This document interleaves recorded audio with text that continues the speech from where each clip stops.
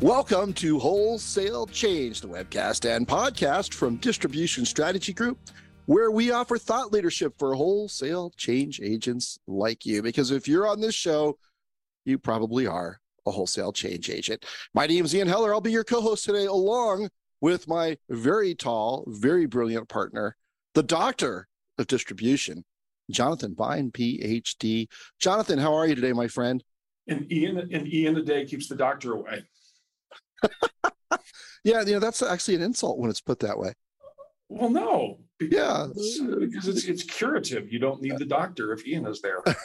I thought you meant Ian a day keeps Dr. Vine away. Oh, okay. No, I didn't mean it that way. Oh, okay. All right. Well, before we get started, we have a wonderful guest today, but before we get started, we have to thank our marvelous sponsors, because without them, this show would literally not be possible. So today's episode of Wholesale Change is brought to you by Epicor. Are you finally ready to integrate all your business functions with an enterprise resource planning ERP system? Or maybe you're struggling with legacy computer systems that just aren't cutting it anymore. Your IT costs seem never ending. Your servers are at the end of their lifespan. Your systems don't talk to each other, and you can't get decent reporting to make informed business decisions. Does that sound like you? At Epicor, they get you and your unique distribution challenges. Epicor has been around for 50 years. Their ERP solutions were designed with distributors for distributors like you. Epicor for Distribution goes beyond standard ERPs to provide innovative, highly focused solutions that are made for and essential to your business. Learn more about how Epicor has helped thousands of wholesalers succeed by visiting epicor.com/distribution. So thank you, Epicor, for once again supporting the Wholesale Change Show. Our other sponsor today is Optimizely. Optimizely is on a mission to help people unlock their digital potential. With their leading digital experience e-commerce platform, they equip teams with the tools and insights they need to create and optimize in new and novel ways. Now, companies can operate with data-driven confidence to create hyper-personalized experiences. Building sophisticated solutions has never been simpler. Optimizely's 900-plus partners and 1,100-plus employees and offices around the globe are proud to help more than 9,000 brands, including Mayer Electric, Van Meter, and Shadler Yesco, enrich their customer lifetime value, increase revenue, and grow their brands. Learn more at Optimizely.com. Thank you, Optimizely. We've recommended them into a number of customers. Now it's my honor to welcome our special guest of the day. He's the CEO of the National Association of Wholesaler-Distributors, Mr. Eric Hoplin. Eric, how are you today? And thank you for coming. Ian, I am fantastic. It's a great day when you can hang out with the two of you, some of the best minds in distribution. So really glad to be here. Well, I appreciate you saying it's a great day to hang out with us, but we're the ones who are honored to have you on our show. I have for the podcast listeners, I have your slide up, the slide up about you that talks about your education and some of your career highlights, but it doesn't really go beyond your time at the NAW, and you got there fairly recently. Do you want to kind of walk us through your story from your educational background through your career? Oh, sure. I'm really focused on two things. What give a sense of my career. If you were to look back at my career, you might think it looks a bit schizophrenic. I've spent time in politics. I've spent time in national security, in banking and financial services, and now wholesale distribution.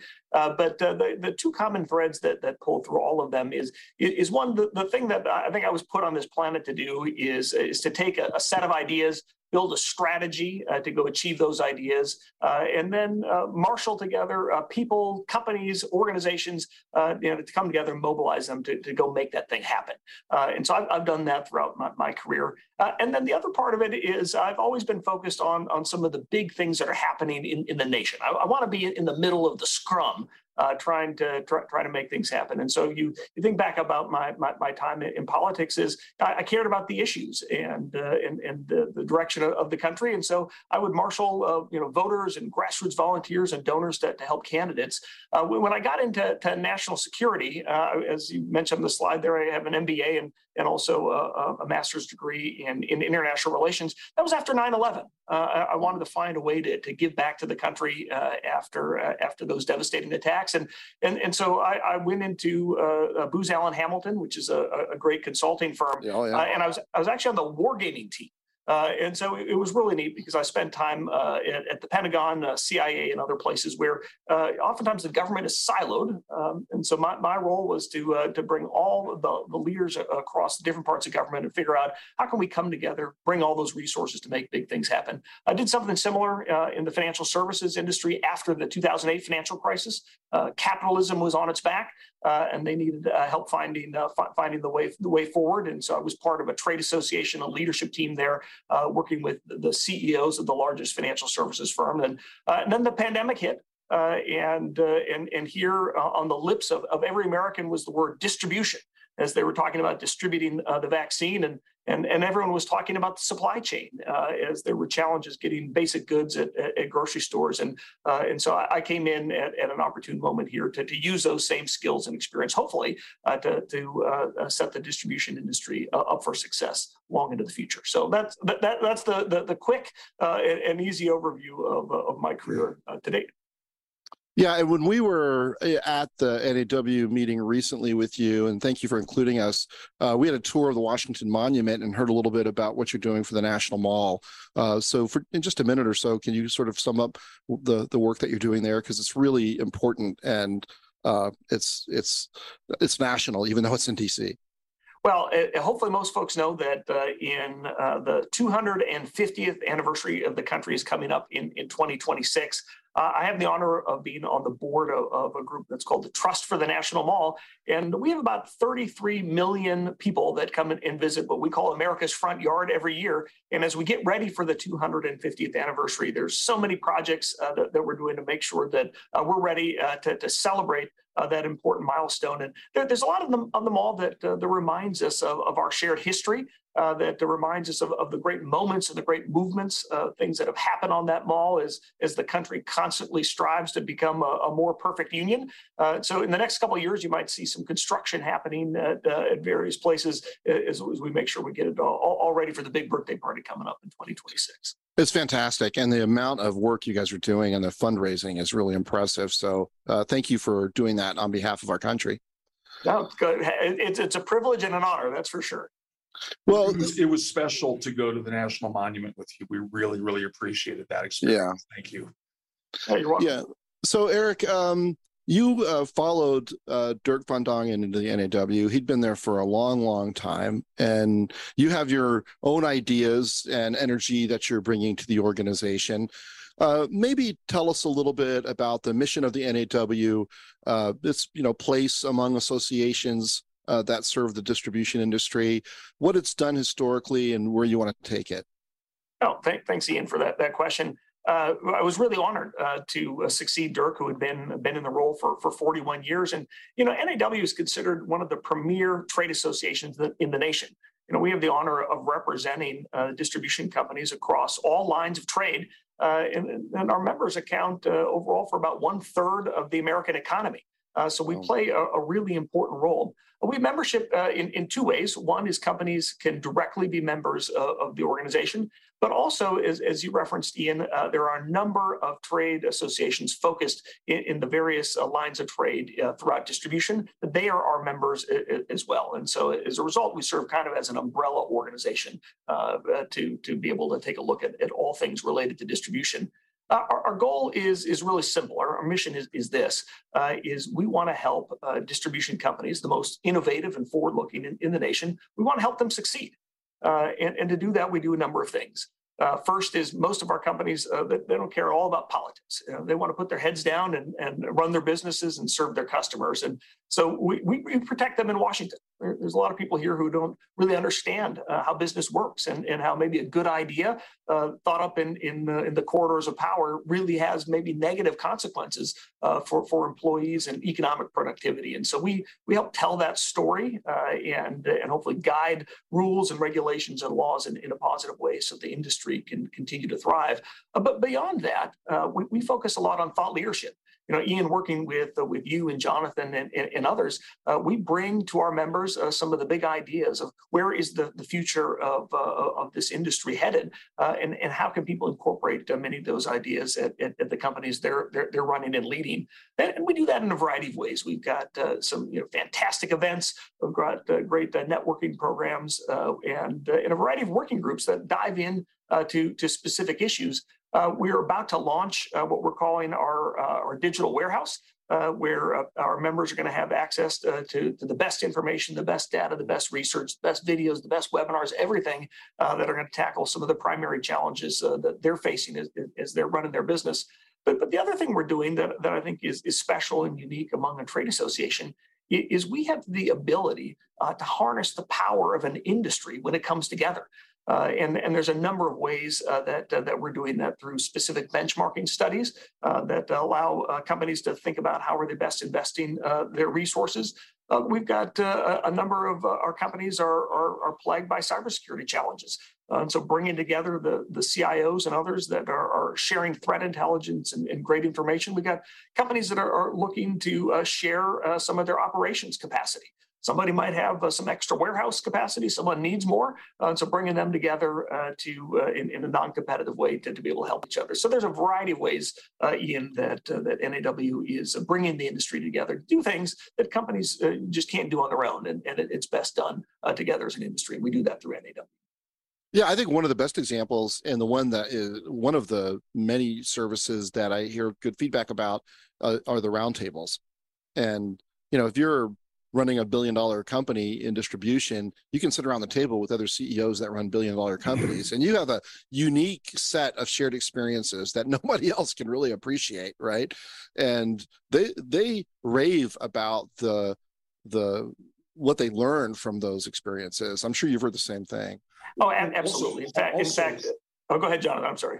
But also, I mean, it's not just $1 billion, right? I mean, if you're a $100 to $500 million distributor, you can sit with your common size cohorts and share ideas. Back to you, Eric.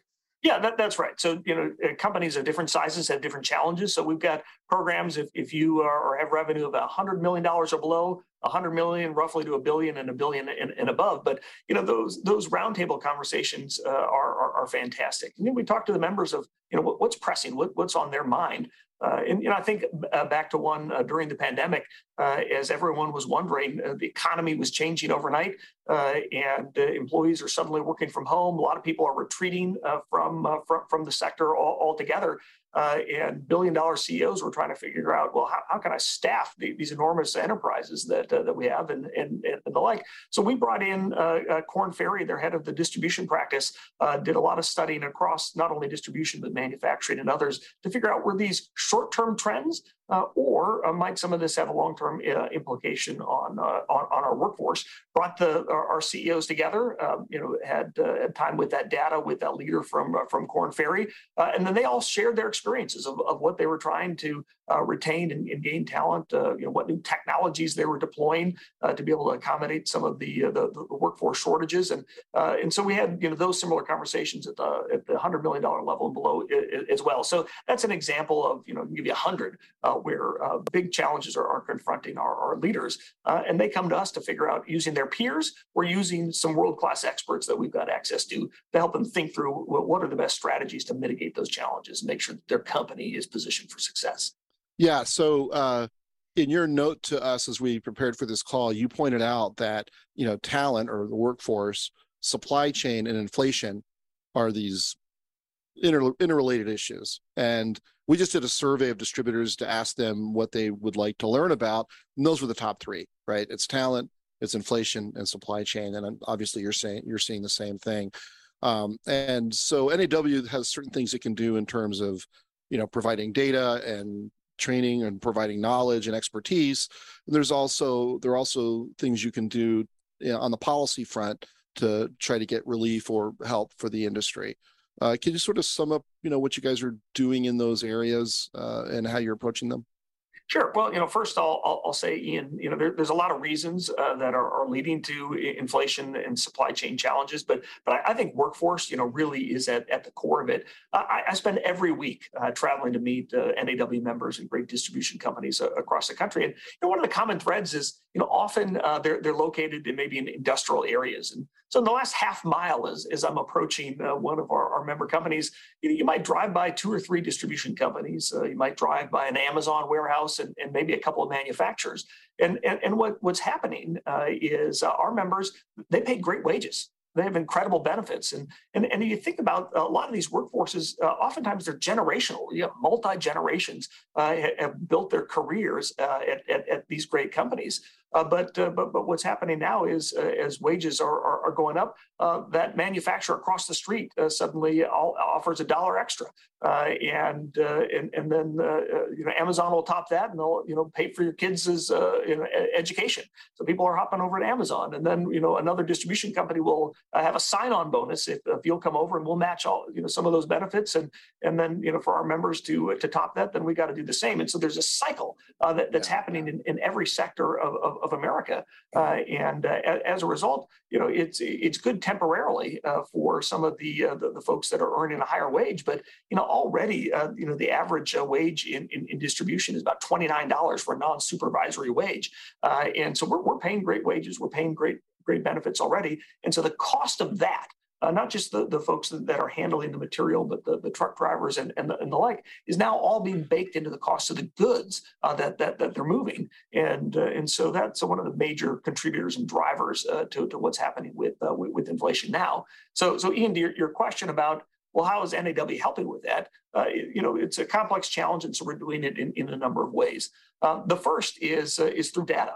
We just released a benchmarking study that's focused on compensation, so our members can have a real sense of, across all levels of distribution, not just in the warehouse, what are the wages and benefits looking like, depending on the size of the company you're at, so you can have a good sense of how you're positioned against your competitors, both to help you retain talent and acquire talent.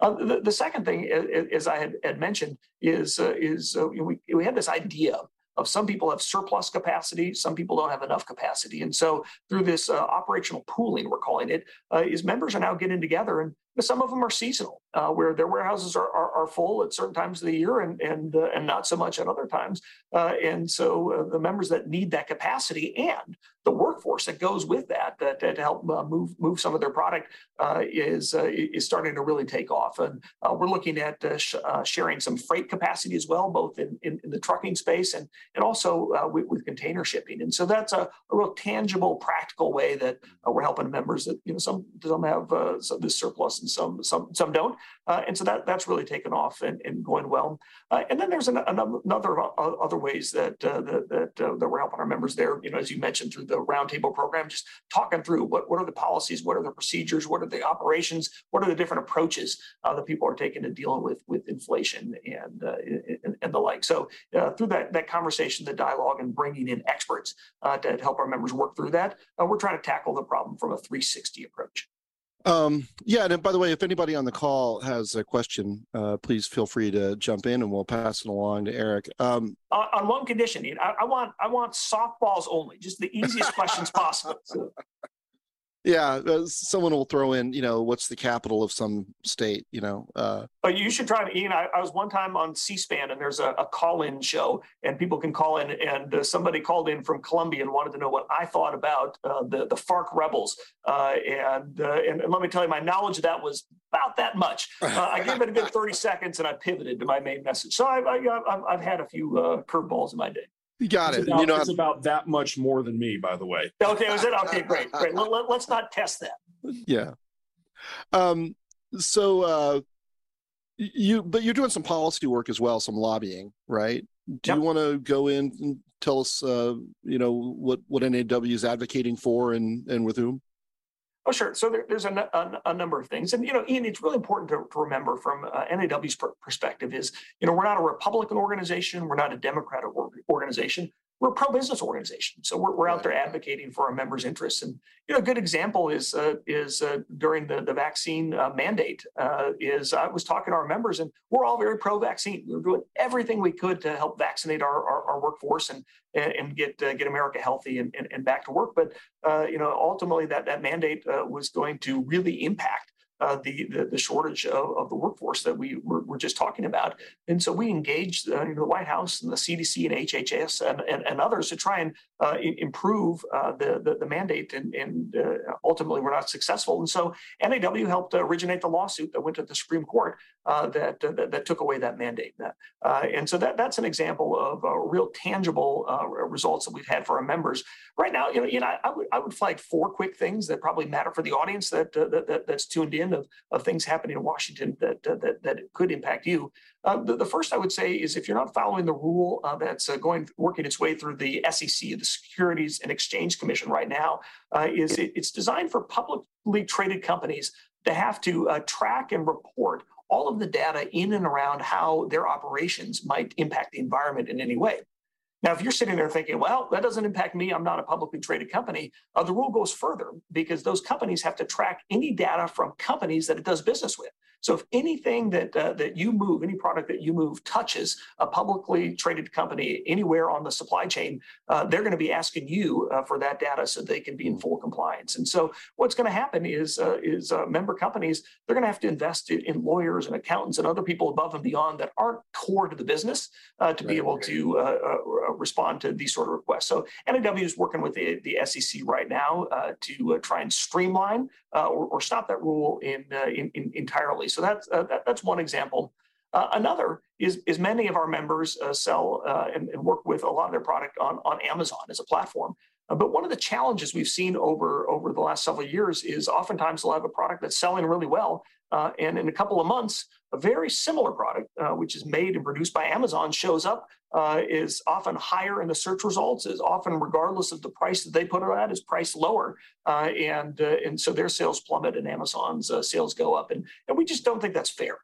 Is to be able to take all of the data of our product, what's selling, and then manufacture something and then put it on that marketplace. And so Senator Klobuchar, a Democrat from Minnesota, along with Senator Grassley in Iowa, a Republican there, have co-sponsored some legislation that would put a dividing line, an antitrust legislation, there's a dividing line between those 2 parts of Amazon's business, so they couldn't be sharing that data back and forth. It would make a more even playing field for our members who are using that platform.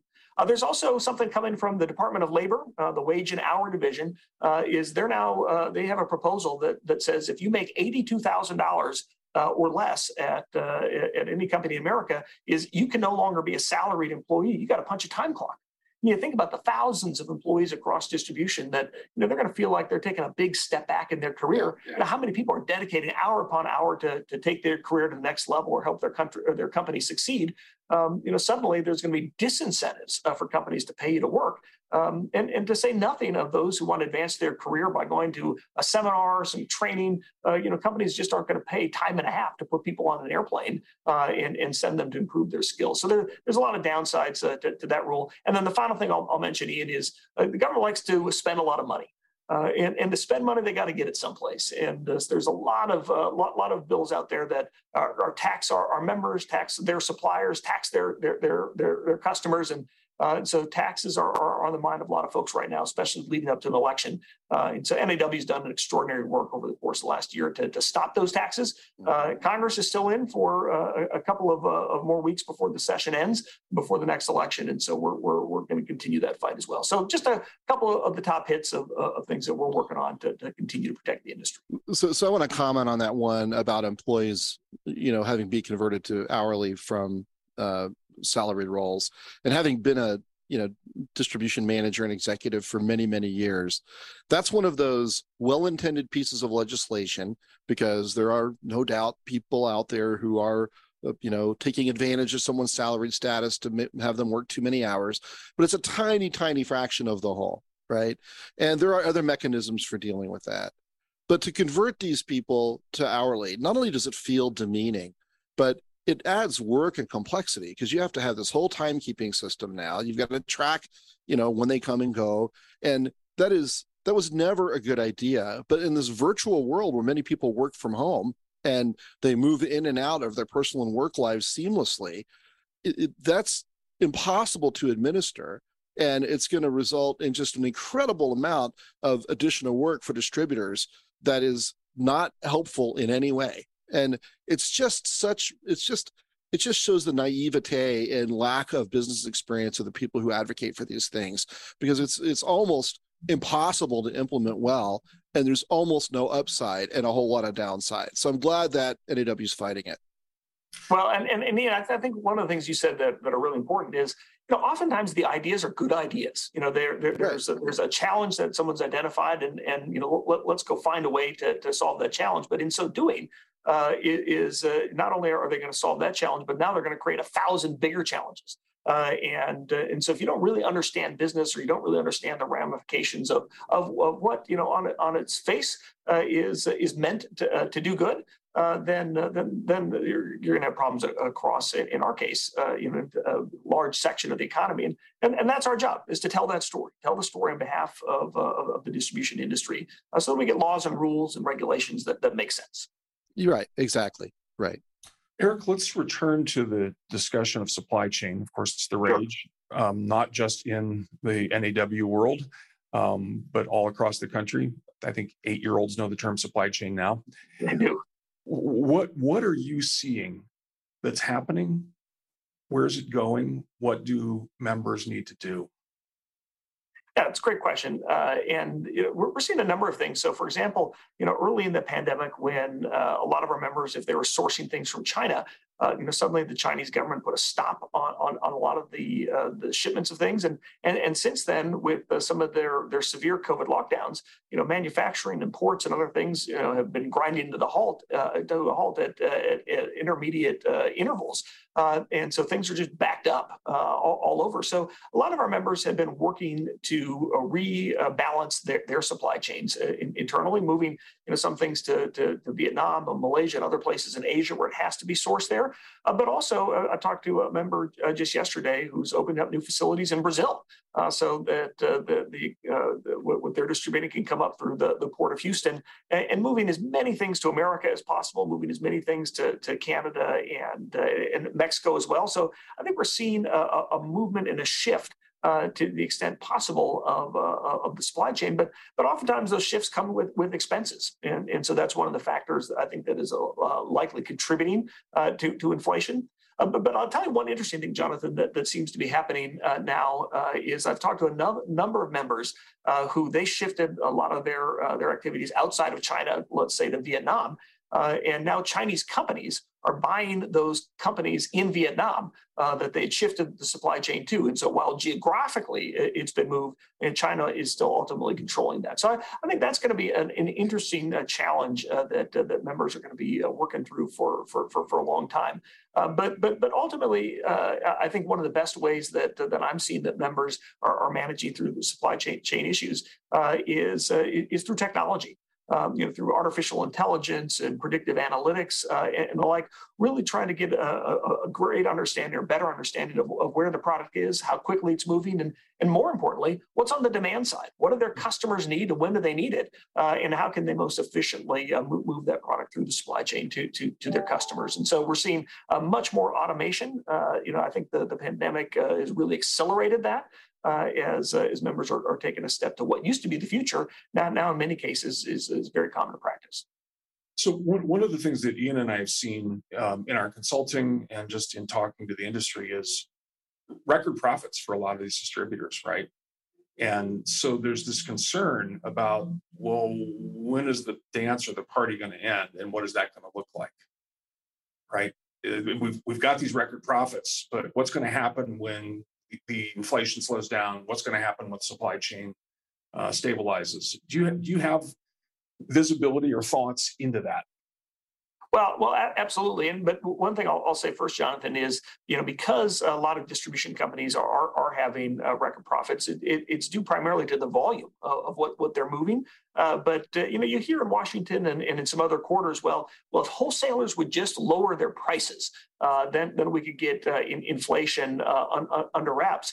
But we've been working with Alan Bolio, who I'm sure many of our listeners are familiar with, who's been studying the economics of distribution for a long time. And the average margin for a distributor before the pandemic was 2%, and the average margin for a distributor after the pandemic is 2%.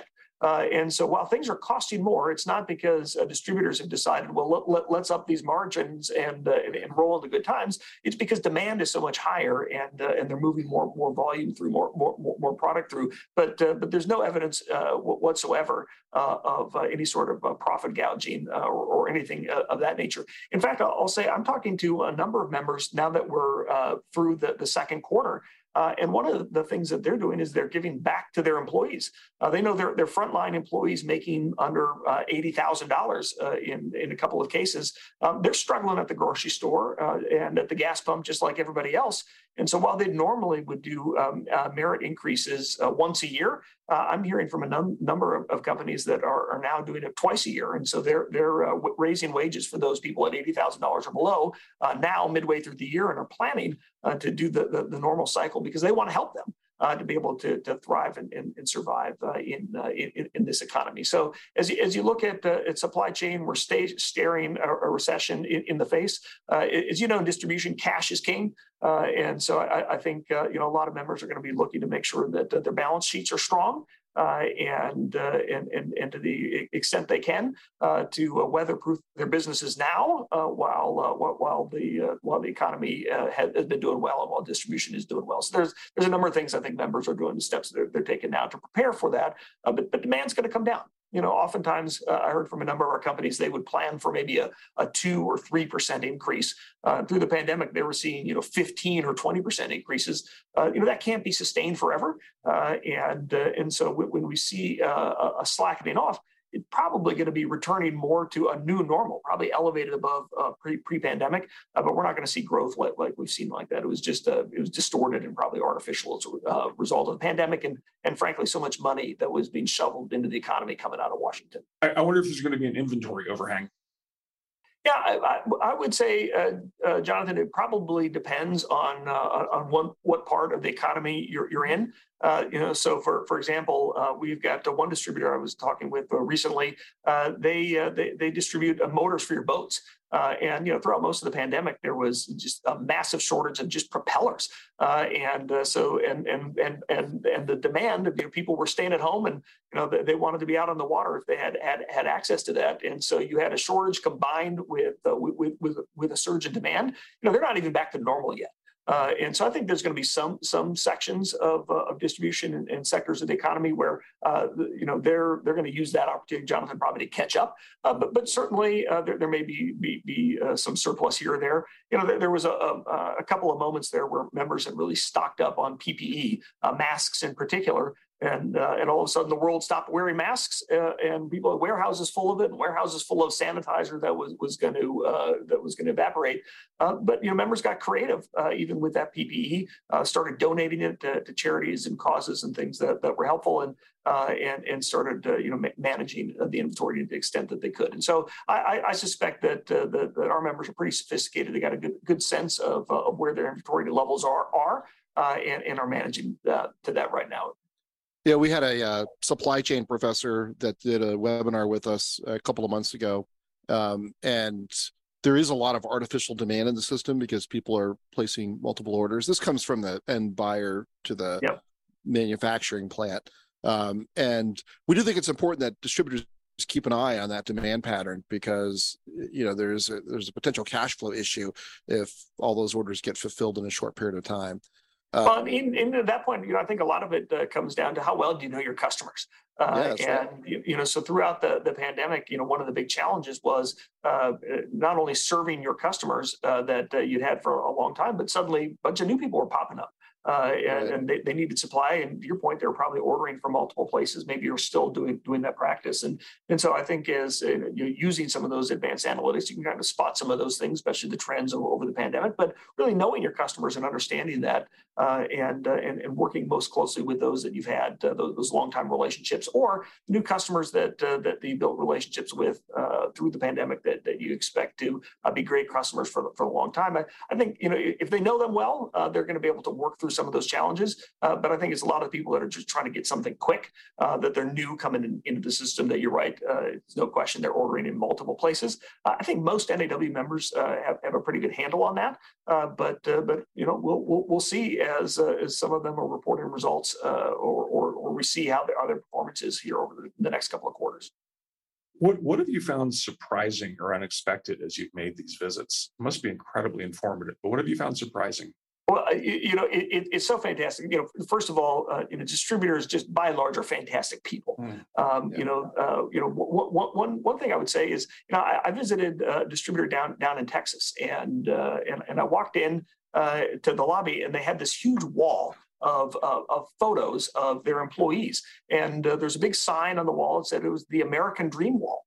And they had over 200 employees. They asked everybody what their American dream was, and on that photo, they wrote it down. And it was everything from get to every national park to put my kids through college to just a number of incredible dreams. And there are big check marks as people had done that. And this company, as it's been working with these employees, are offering financial advice on how did they invest some of the profits that are shared, or using their 401k plans and like to build wealth. But to see the focus of that company was so much on helping their employees achieve the American dream. It's the sort of thing that you see in distribution all over the country. And so I think a real care and a real attention to employees in the workforce, and not just because we're having a workforce shortage issue now. It's clearly something that's been really evident and ingrained in the company of culture of distribution companies all across the country. And then I'm not a technologist expert, but I love walking into warehouses and seeing the cool things that are happening. I was visiting one in California a couple of weeks ago, and they were preparing for when California allows driverless trucks on the road. And California's got a process in place. It's a 3-stage process, and this company wants to be the first to be able to put their trucks on the road in a driverless way. And so they passed the first 2 stages of what California has them do, and the 3rd stage hasn't been green lit yet. But once they do, they're going to dive right in. And so watching all of the different things they're preparing to qualify and pass the exams from the state of California to be ready to do that was really neat. As you think about some of the driver shortage issues that we're seeing, whether driverless transportation is a thing in the future, we'll probably see it first in California. I was in another distribution center just a couple of weeks ago, and I heard this buzzing sound, and I looked up, and there were drones there taking inventory, kind of going up and down and sideways and all the stacks, given real-time updates of what was in and what was out. And so there's just so many fun technologies that you're seeing companies employ. Not just at the $1 billion level, but at the $500 million level as well.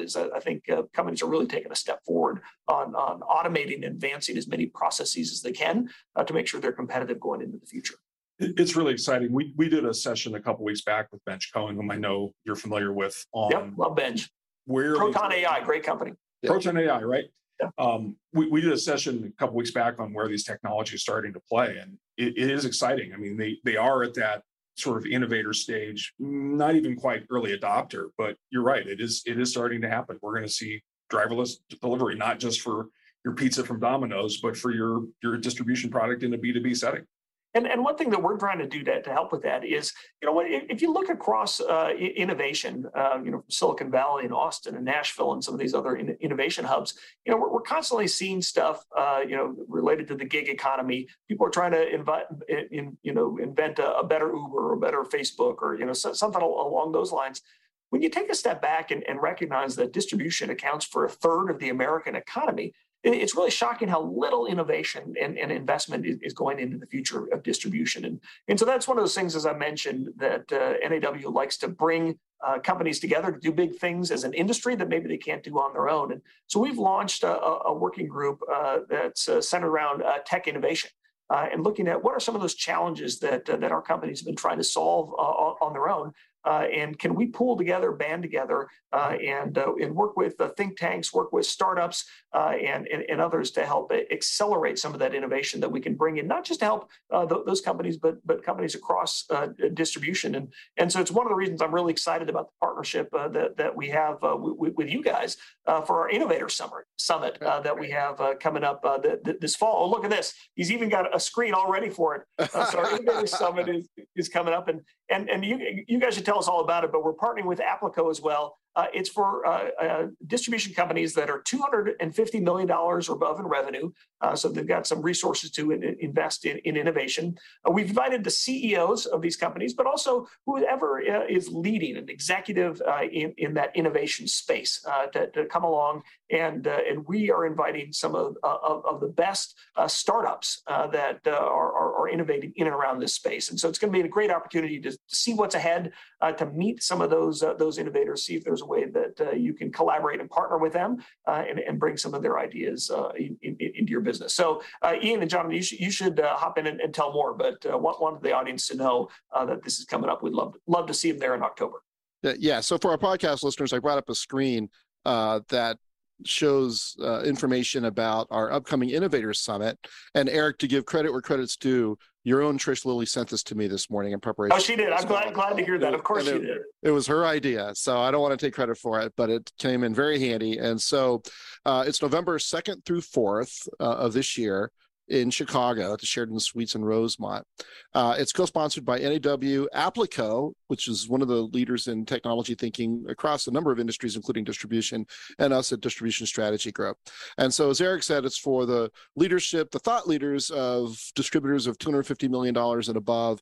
We're going to have a couple of dozen technology startups who are going to do presentations about what they're developing.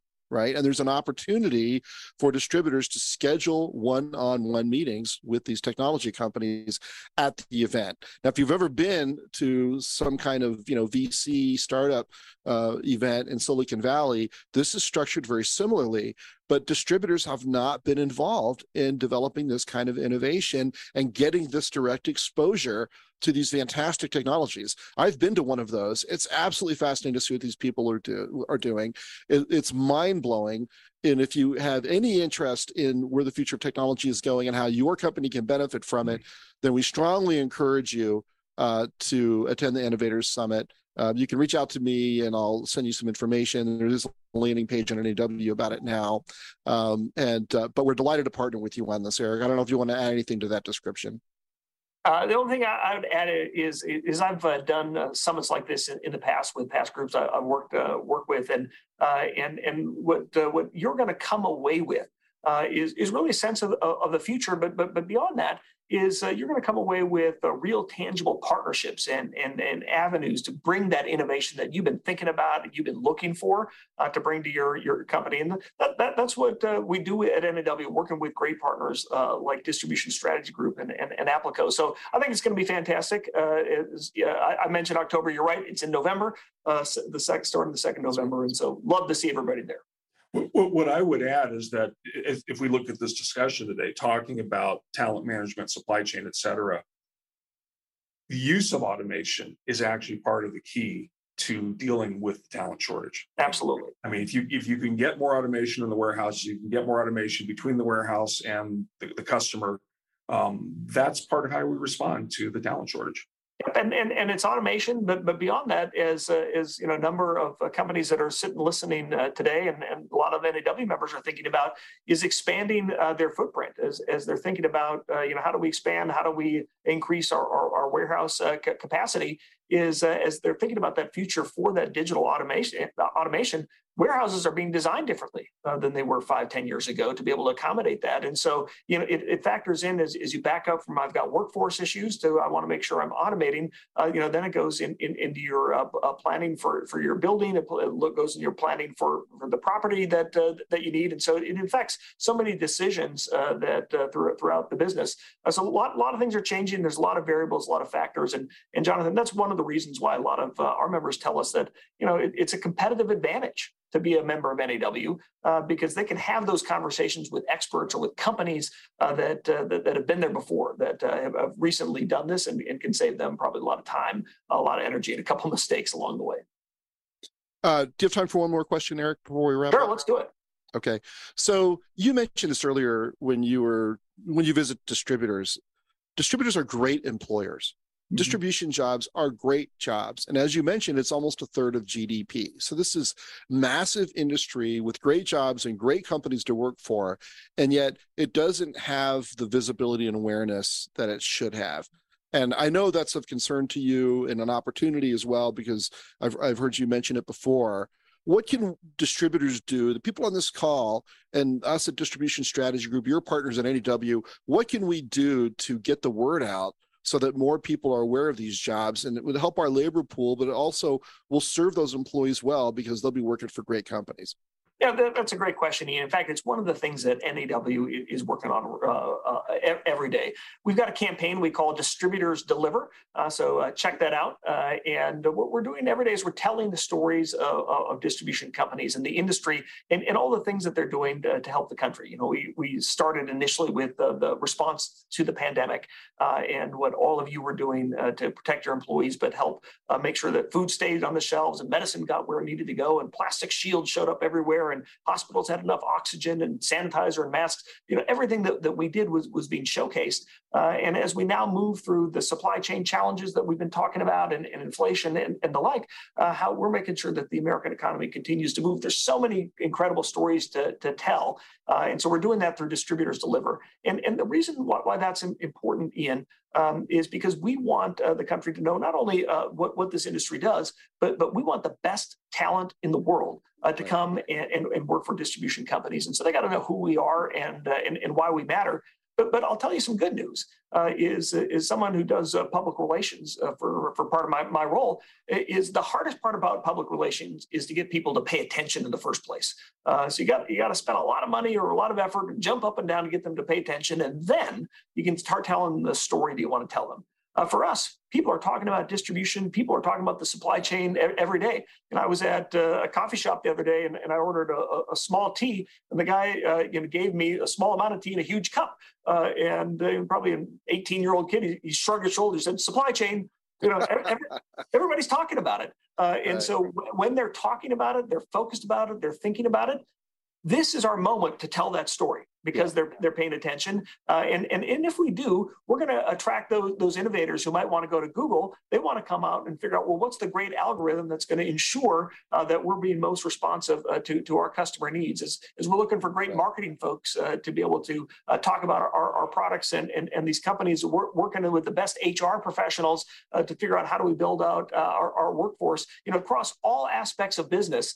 People, their first thought is not to come to a distribution company very often. And so we're going to change that narrative. We're going to tell that story. And what I think it's going to do, Ian, is it's going to pay dividends for decades to come as we attract some of the best talent in America. So I'm really looking forward to helping lead the charge on that topic as well. That's a great answer, Eric. Thanks so much. It's really been great working with you. Your energy and ideas are great for the industry, and I really appreciate the work that you're putting in. Well, you're welcome, and I really appreciate the invite. And for anyone, if this is your first time listening, you got to listen every single week because this is one of the best podcasts in America. I love it. Oh, thank you, Eric. That means a lot to us. So we will tell you about a couple of upcoming events quickly. On August 3rd, we're doing the real ROI of e-commerce for distributors. We have a different message on e-commerce than anybody else that I've heard. Isn't that fair, Jonathan? Absolutely. Right. And this is real analysis to figure out that even when a small amount of revenue is going through your shopping cart, e-commerce is actually driving a whole bunch of your revenue because people are spending a lot of time getting value and shopping on your site, even if they're not placing the order through the shopping cart. So you're not going to want to miss that. That's brought to you by Unilog. Then on August 17th, Jeff McClendon will be our host. That's brought to you by Epicor. We did put your email address down there, Eric. For you podcast listeners, it's ehoplin, EHOPLIN, at NAW.org. You can reach me at iheller@distributionstrategy.com or Jonathan Bine at jbine@distributionstrategy.com. Eric, again, thank you, my friend. Look forward to the next time we talk. And thanks for coming on the show today. It's been a great conversation. My pleasure. Thanks. I'd be glad to be back anytime. All right, great. All right, everyone, thanks for listening. We'll talk to you soon. Thanks for listening to this episode of Wholesale Change. Bye now.